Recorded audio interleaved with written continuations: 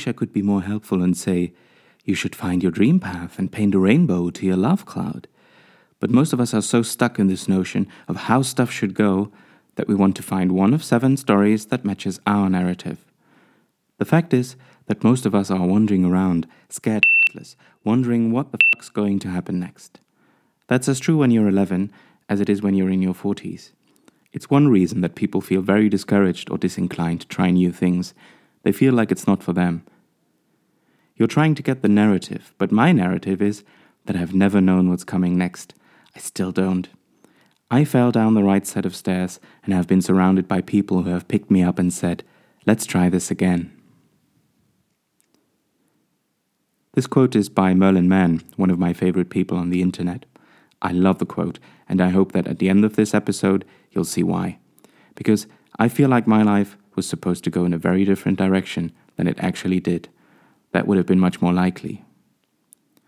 The little town I grew up in was clearly on the wrong side of the Iron Curtain, dangerously close even to what used to be called the Valley of the Clueless, the area around the city of Dresden where it was difficult or even impossible to pick up TV stations broadcasting from Western Germany.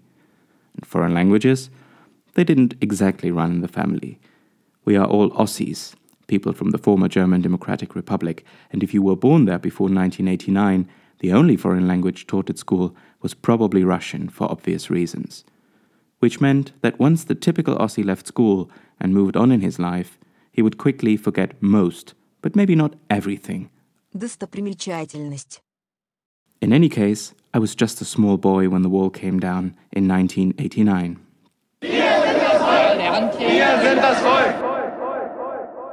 Because of my tender age, I think I can be forgiven for not knowing where I was when the news broke, probably sound asleep in my bed. But when eventually the time came for me to start learning foreign languages at school, Russian had ceded its default status to English. At my school, and possibly many others in the East, teachers had to be retrained from the language of Pushkin to that of Shakespeare. I distinctly remember my first English classes in 5th grade being taught by a former Russian teacher and, later on, by a teacher of music and religion who helpfully informed us about how the letter O was pronounced the same in our Saxon dialect of German and in English. So there you go. In 7th grade, we were given the choice between more science, God no, or languages, yay. Having always been rather bad at chemistry, biology, and the like, I chose languages. The fact that in a class of 15 students there were 14 girls was an omen of my future in the interpreting profession. So I had started English in 5th grade, added French 2 years later, and then Russian in 8th grade. For a while, I even dabbled in Latin, but I don't remember much from those long afternoon hours, except for the jokes I exchanged with my best friend who sat next to me. Mind you, my memories from French classes are also rather limited. Limited to a simple yet delicious recipe for French pancakes, to be precise. A recipe that I use to this day, much to the joy of my 2 kids. My French teacher did not really like me. She thought I was lazy. She was right, of course. My Russian teacher, though, was great. She knew how to teach a foreign language and, among many other things, introduced us to Russian music. No, not Tchaikovsky. Что такое осень? Это небо, плачущее небо под ногами. В лужах разлетаются птицы с облаками. Осень, я давно с тобой. Music. It's one of the best ways, if not the best way, to explore a foreign language and other cultures. I feel this is especially true for French. I discovered French music relatively late at university, but when I did, the French language became much more approachable. A few years later, when I was already at university, it was with a lot of luck, hard work, and the trust that one of my professors placed in me that I found myself translating the autobiography of Charles Aznavour for a German publishing house, and even interpreting for him at the Leipzig Book Fair. You are the one for me, for me, for me, formidable. You are my love, very, very, very, véritable. Et je voudrais pouvoir un jour... But let's take it step by step. For now, school was out, not just for summer, but for good. We don't really do gap years in Germany. Military service doesn't count, I think, so I had to figure out what to do, what to study. Maybe music? Well, music had always been a passion of mine. When I was in school, I played in bands, sang in choirs, and performed in musicals, but I knew I wasn't good enough to make it my profession. So what about teaching? Nah, not my thing. Languages?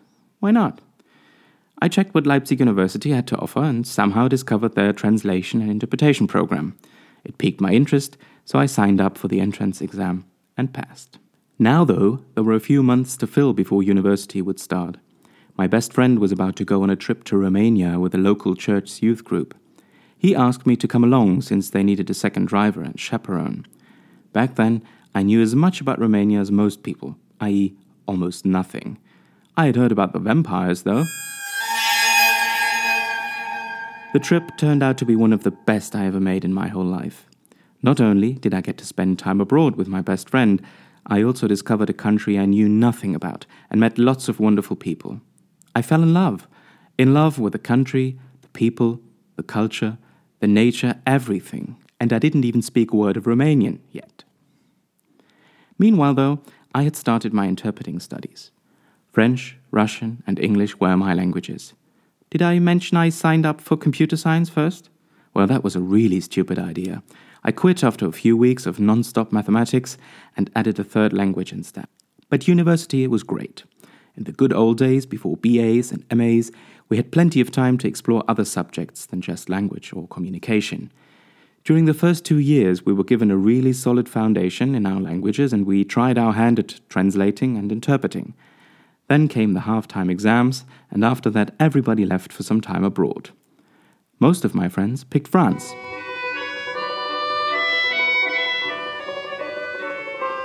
Or Spain, and they lived the Erasmus life for 1 semester. But there were an adventurous few among us that had quite a different destination. Russia.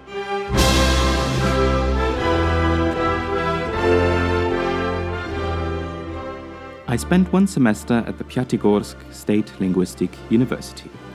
Don't worry if you've never heard of Pyatigorsk, neither had I. It's a city of about 140,000 inhabitants, situated in the southwest of the Russian Federation, close to the infamous Caucasus republics. Pyatigorsk, which roughly translates to 5 peaks, is famous for being one of the oldest spa resorts in Russia, and as the place where famous poet Mikhail Lermontov was shot in a duel in 1841. Living there, studying there, was a great experience. The atmosphere of the city, the people from so many different backgrounds, remember, this is the Caucasus, the food, the nearby mountains. We even went to the Black Sea for a few days. I assume you've heard of Sochi, the city at the Caucasian Riviera with a subtropical climate that hosted the 2014 Winter Olympics. Well, we were there before it was cool, literally. When I came back to Leipzig in early 2002, the world was still under shock from 9/11, which we had barely heard about in our Russian cocoon, and Europe had just introduced a new currency. I got back to work and started the actual interpretation stage of my degree.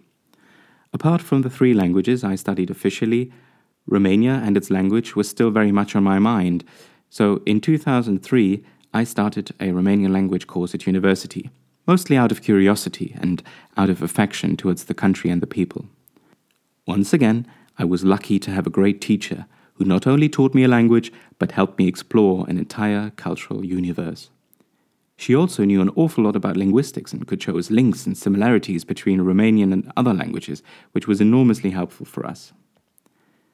All throughout my years of study, I would look for and accept interpreting assignments. I usually had no idea, not really, what I got myself into. But hey, what could possibly go wrong? Well, some things did go wrong. Like this one job where I worked on my own for too long and people would come to me during the coffee break asking, "This is difficult, isn't it?" But most of the time, it went well. And I thought to myself, this is fun. This is what I want to do for a living. I'll just have to increase my rates so I can make a living. I eventually took my final exams at Leipzig University.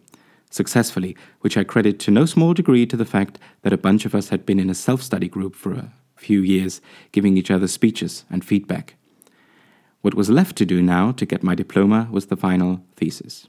One of my professors had a long list of topic suggestions. The student would write about one of them, and the professor got to use the material for one of his publications. That was basically how it worked, and I didn't want to do that. Instead, I came up with my own topic, using technology for interpreting. I picked 2 nice professors that could actually help me and rolled up my sleeves. For 6 months, I basically lived in the university library, but so did my friends. With mutual support and lots of coffee, we managed to hand in our pamphlets in time and eventually became proper Diplom-Dolmetscher. But I still wasn't done. I had made good progress learning Romanian and even took translation classes, so I wanted a proper degree too. Since that wasn't possible at Leipzig University, I added 2 more semesters to my academic career by enrolling in an EMCI, a European Masters in Conference Interpreting at Mainz University in Germersheim. It had been set up to train interpreters for Romania's upcoming accession to the European Union. So there I was, living more or less on the other side of the country, shuttling back and forth by train between this and the woman I had just married. On the other hand, it was a great time. We were a small group of students, most of them native speakers of Romanian, which was great for my active speaking skills, which have since evaporated. We got to spend a few weeks at a Romanian university. We visited the European Commission and the European Parliament in Brussels, and zip, just like that, 2 semesters flew by. There was one more thing I did during that time. Together with some of the other students, we signed up for an EU interpreter competition. There was an opening for interpreters with Romanian, and we figured we'd just give this a try and see how far we would come. Turns out, 2 of us made it all the way. Fast forward to today, 2015. I've lived here in Brussels for over 8 years now. My 2 kids were born here, they go to school here. I work as a conference interpreter.